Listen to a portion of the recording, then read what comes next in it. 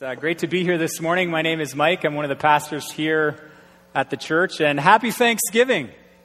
Happy Thanksgiving to you. Have you had a good Thanksgiving so far? Good.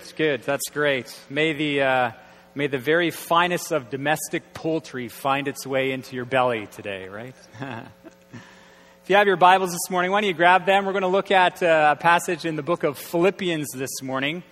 For the next few weeks, we're going to dig deep into the book of Philippians in a series that Pastor Tim introduced to us just last week entitled Living the Dream. Now, I want you to think for a moment about that phrase, living the dream, living the dream. Now, surely for some of you, that phrase, living the dream, it conjures a positive vibe of your present reality. You are living the dream. Can I see a show of hands? How many of you are living the dream this morning? Some of you? Okay, good.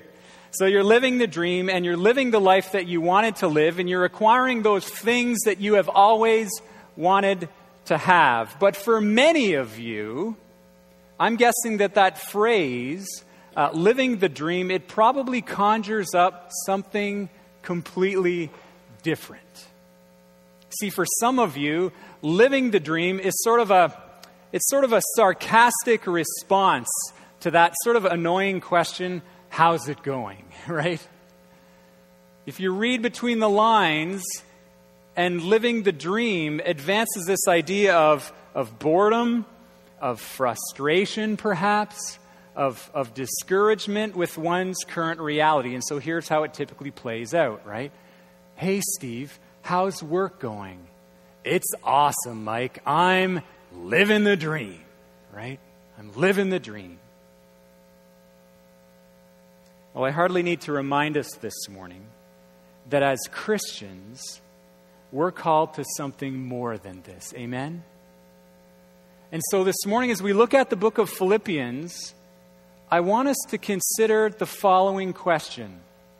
What is your definition of life? What is your definition of life? I want us to think about that as we read the Apostle Paul's words here in Philippians chapter 1 this morning. And we're going to start reading in verse 12. Philippians chapter 1, verse 12. Now, I want you to know, brothers and sisters, that what has happened to me has actually served to advance the gospel. As a result, it has become clear throughout the whole palace guard and to everyone else that I am in chains for Christ. And because of my chains, most of the brothers and sisters have become confident in the Lord and dare all the more to proclaim the gospel without fear. It is true that some preach Christ out of envy and rivalry, but others out of goodwill. The latter do so out of love, knowing that I am put here for the defense of the gospel. The former preach Christ out of selfish ambition, not sincerely, supposing that they can stir up trouble for me while I am in chains. But what does it matter? The important thing is that in every way, whether from false motives or true, Christ is preached. And because of this, I rejoice. Yes, and I will continue to rejoice, for I know that through your prayers and God's provision of the Spirit of Jesus Christ, what has happened to me will turn out for my deliverance. I eagerly expect and hope that I will in no way be ashamed, but will have sufficient courage so that now, as always, Christ will be exalted in my body, whether by life or by death. Verse 21, for to me, to live is Christ, and to die is gain. If I'm to go on living in the body, this will mean fruitful labor for me. Yet, what shall I choose? I do not know. I am torn between the two. I desire to depart and be with Christ, which is better by far, but it is more necessary for you that I remain in the body. Convinced of this, I know that I will remain and I will continue with all of you for your progress and joy in the faith, so that through my being with you, again, your boasting in Christ Jesus will abound on account of me. Friends, clearly, this is not the testimony of a person who is bored or discouraged with life. And here's why. Because Paul has a definition of life that enables him to face anything and say, it really doesn't matter to me. Life, death, circumstances, because these are actually small things in the grand narrative of God's plan. Let me ask you this morning, what defines your life? What are you living for?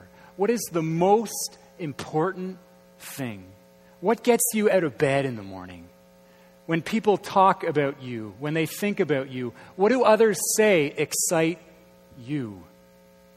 What's the most important thing?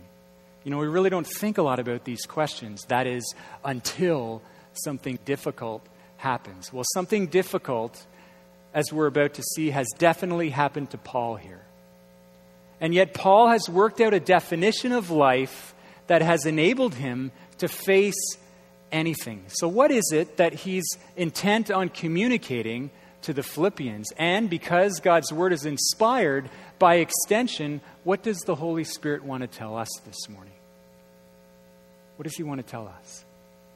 I want to suggest this morning that there's at least 3 key ideas about life here, and I want to frame it this way. Paul reminds us of the hardness of life. And Paul reminds us of the alchemy of life. Yes, alchemy. Hold on to that. We'll come back to it.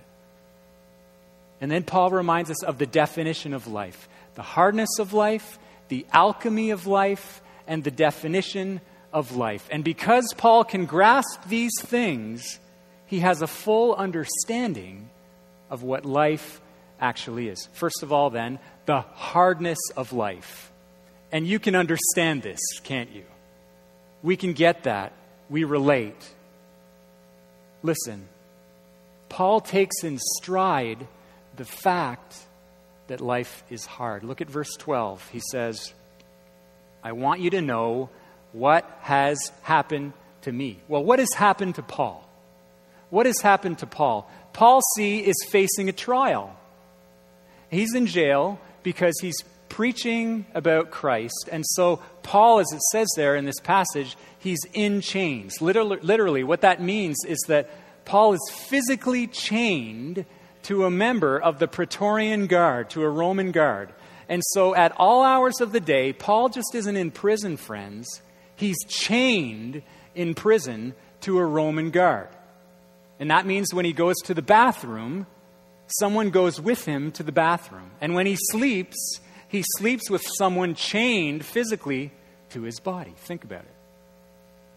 But Paul, he's not just in a demeaning and demoralizing situation. His career, by all accounts, also appears to be over. His career, see, is to plant churches. He's a church planter. But now, facing a trial under Nero, the potential of a gruesome, inhumane execution is entirely possible for this guy. And so it's not a pretty picture. It is not a pretty picture. Here we read a little bit more, and we read all of Philippians, and we gather that Paul and his friends, and specifically Paul's friends are actually quite discouraged by all this. Specifically, it's implied, if you read all of Philippians, they're discouraged because of Paul's hardship. So let's ask a little bit more about Paul, and let's learn a little bit more for a second. Paul, we know, is the main architect of the greatest Christian movement in the history of the planet.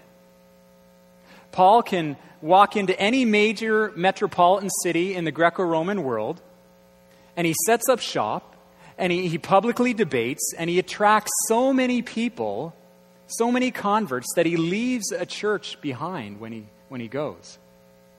And then he does it again, and again, and again. And so he's this incredible leader, see? And the Philippians are discouraged because they see that his life is about to be snuffed out.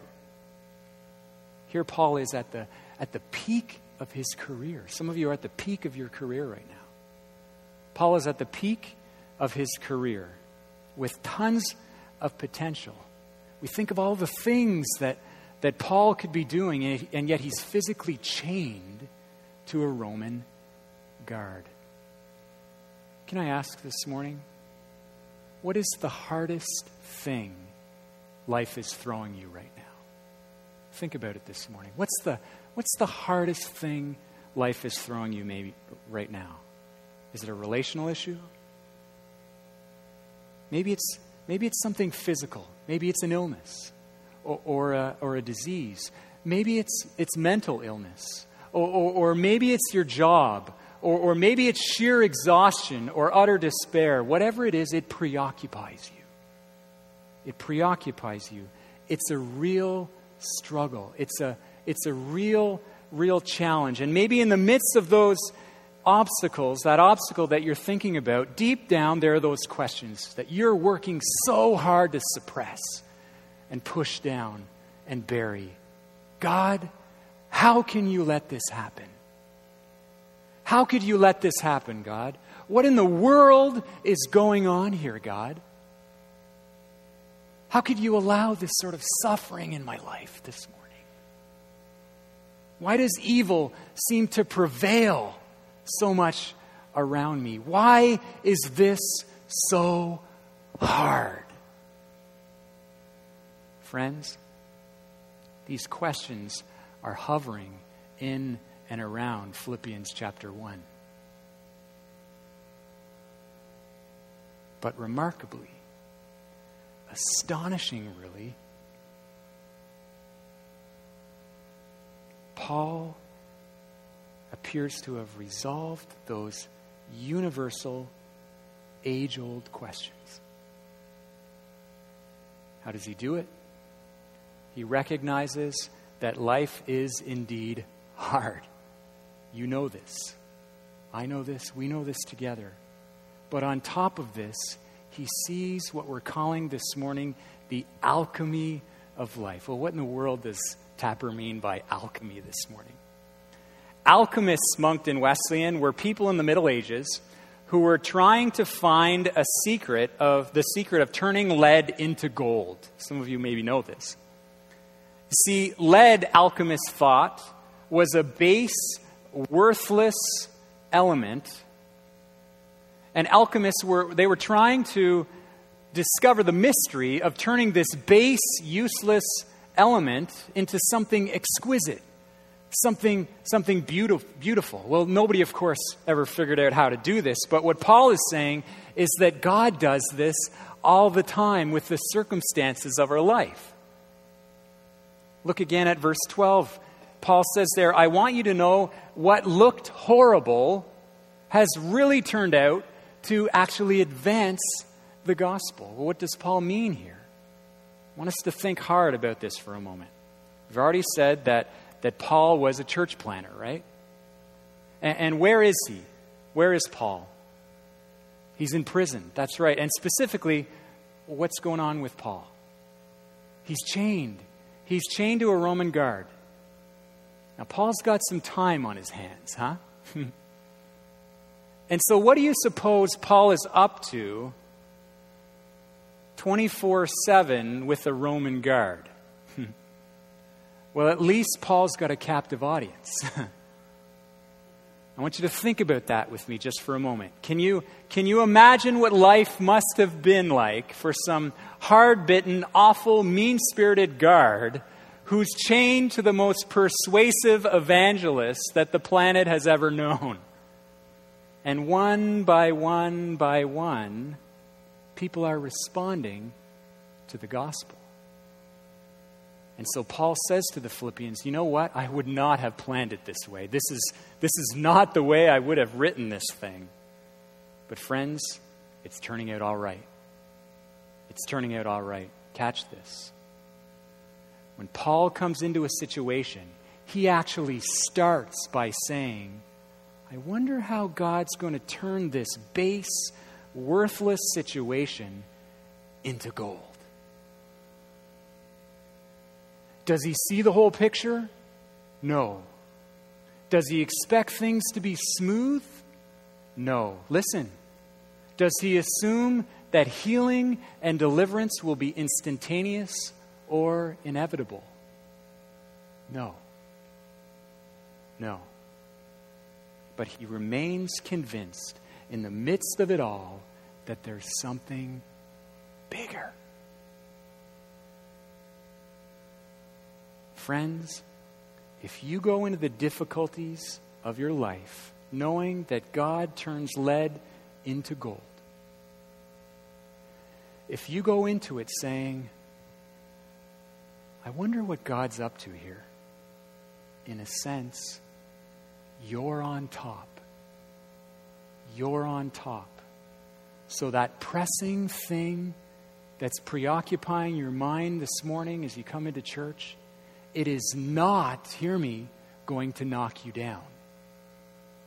And it's not going to destroy you. In fact, think of it, God can actually use that pressing situation in your life today to actually change you and make you more beautiful. Are you with me this morning? Amen.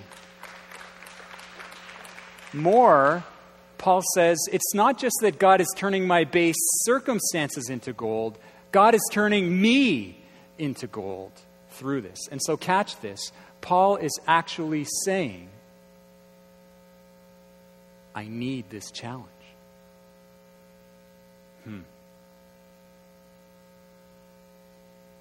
Moncton Wesleyan, I make no qualms about what I'm about to say.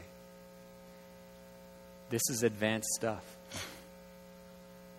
This is the real deal. This is advanced Christianity.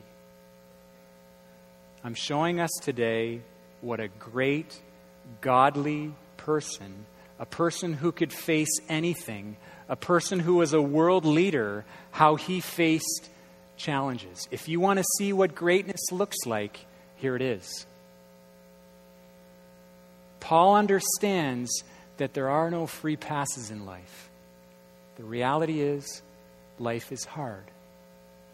But he accepts that hardship, and he sees that God is not only turning his hardships into gold, he then turns around and says, God's turning me into gold. God's turning me into gold. Paul says, I need this.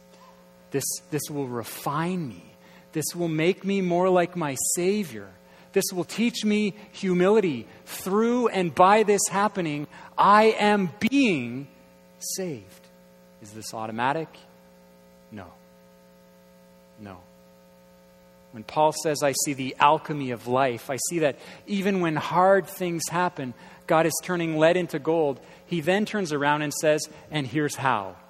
And if you're looking for the pivot in this passage this morning, here it is. Here's the key, friends, this morning. Paul says, whether or not hard things refine you or turn you into gold depends on your definition of life.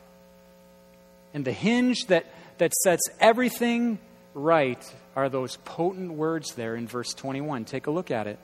It's here that Paul tells us how it's possible that tough things can save and purify us. Here it is in verse 21. For to me to live is Christ. Is Christ. Friends, that's the definition of life. That's the definition of life. Listen, if you have a proper definition of life, you will be able to face anything. Anything. And if you don't have a proper definition of life, you won't. Paul gives us here the definition of life. For to me, to live means this is the thing that makes life for me. This is my bottom line. This is the most important thing for me. And if I have this, I'm living regardless of what has taken place in my life. Friends, our lives are defined by our bottom lines. And I don't need to remind us here this morning that there are many universal quests for bottom lines. But there is only one true bottom line. Amen? Amen. If you're familiar with C.S. Lewis, You might remember the Narnia adventure, The Silver Chair. Just a show of hands, some of you have read The Silver Chair. Okay. In one of the scenes, sort of an arrogant, rather conceited young girl named Jill Pole. She lands in Narnia with Eustace Scrubb. Eustace Scrubb was a previously spoiled and whiny little child, really, who in an earlier visit to Narnia experiences a transforming encounter with Aslan. Now, Aslan in the Narnia Adventures is what? What's Aslan? The lion. That's right. He's the lion. And as a lion, he represents God. He's the God figure in the Narnian Adventures. In one of those particularly poignant scenes there in the Silver Chair, Jill and Eustace are separated from each other in the Narnian forest. And Jill, she becomes thirsty. Well, within the forest, Jill, she hears the sound of a stream. And so her thirst, it begins to drive her increasingly to the source of that sound. But she proceeds cautiously because she's afraid. And when she gets to the source of the stream, she's paralyzed by what she sees. There is Aslan in all of his splendor, huge and golden still, but looming. And she's paralyzed by what she sees. And so Jill waits. And she wrestles with her thoughts. She doesn't know exactly what to do. Finally, out of the silence, Aslan speaks, "If you're thirsty, you may drink." "Oh, I'm dying of thirst," says Jill. "Then drink," says the lion. But Jill, she's still deathly afraid. "Will you promise not to do anything to me if I come?" says Jill. "I make no promise," says the lion. "Well, I shouldn't come and drink," says Jill.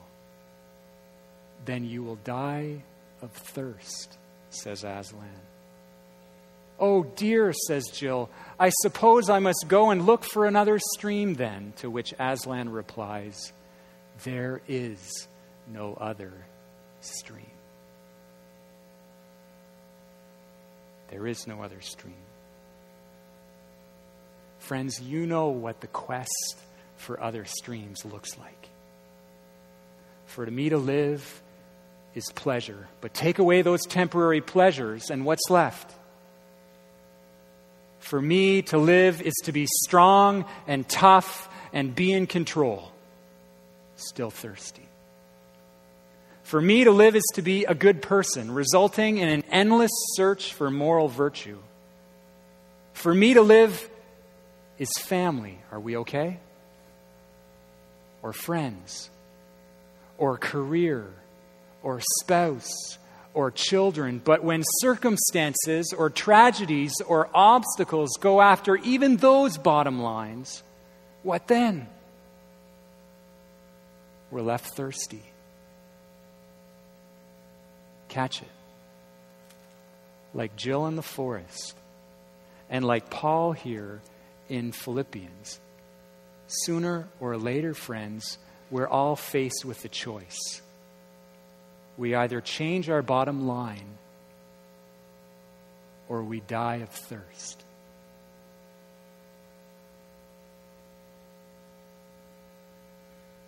Friends, tragedies and troubles will come.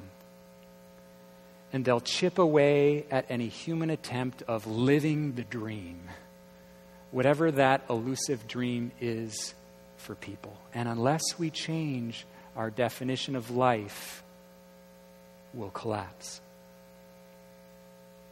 Paul says, there is only one definition of life. There is only one bottom line. There's only one most important thing that will stand up to anything. And he gives it to us. To live is Christ. Paul proclaims it clearly. And he knows that not even death can take that away. Think about that. Not even death. Listen, if your life feels like it's collapsing this morning, maybe the problem is not your circumstances, Maybe it's your definition of life. If your life is collapsing because your career is collapsing, it's because your career is your life. If your life collapses when your loves collapse, it means that the loves are your life. This morning, God says, come and drink. Come and drink from a water source that will bring you real and everlasting life. And friends, the living water is not opposed to the greatest things in your life. It's the quintessential source of anything and everything that's great. Amen? Amen. You've been attentive. We're about to close. Earlier in Philippians chapter 1, verse 6, Paul says this. He says, "He who began a good work in you will carry it on to completion until the day of Christ Jesus." And then 4 verses later in verse 10, he prays that the Philippians may be able to discern what is best and may be pure and blameless until the day of Christ. There's that statement again, until the day of Christ. You know, the Christian church holds onto the hope of this amazing and crowning day when God will redeem everything in creation on that day of Christ. That's our hope. Am I the only one, though, here this morning that says, God, man, I wish you would hurry up a little bit. I wish you would just hurry things up. I mean, it's hard to believe the stuff that we've just read here this morning, when everything around us is just about the opposite. Jesus, I wish that you would just come and make things good now. But church, there will come a day when Christ is physically revealed in this world. And when he is, whether people follow Jesus or not, they will know in a second what the true definition of life is. And tragically, some will go, oh my goodness, we missed it. We missed it. But not you, friends. Not you. Because God is completing his phenomenal plan in and through each of you. You see and understand that life is hard. And you see and understand how God can turn the lead in your life into gold. And for you to live is Christ. And so until that day, let's live together, not for some cheap, lesser dream, but let's live together for Christ. And let's exalt Christ with our lives. Amen?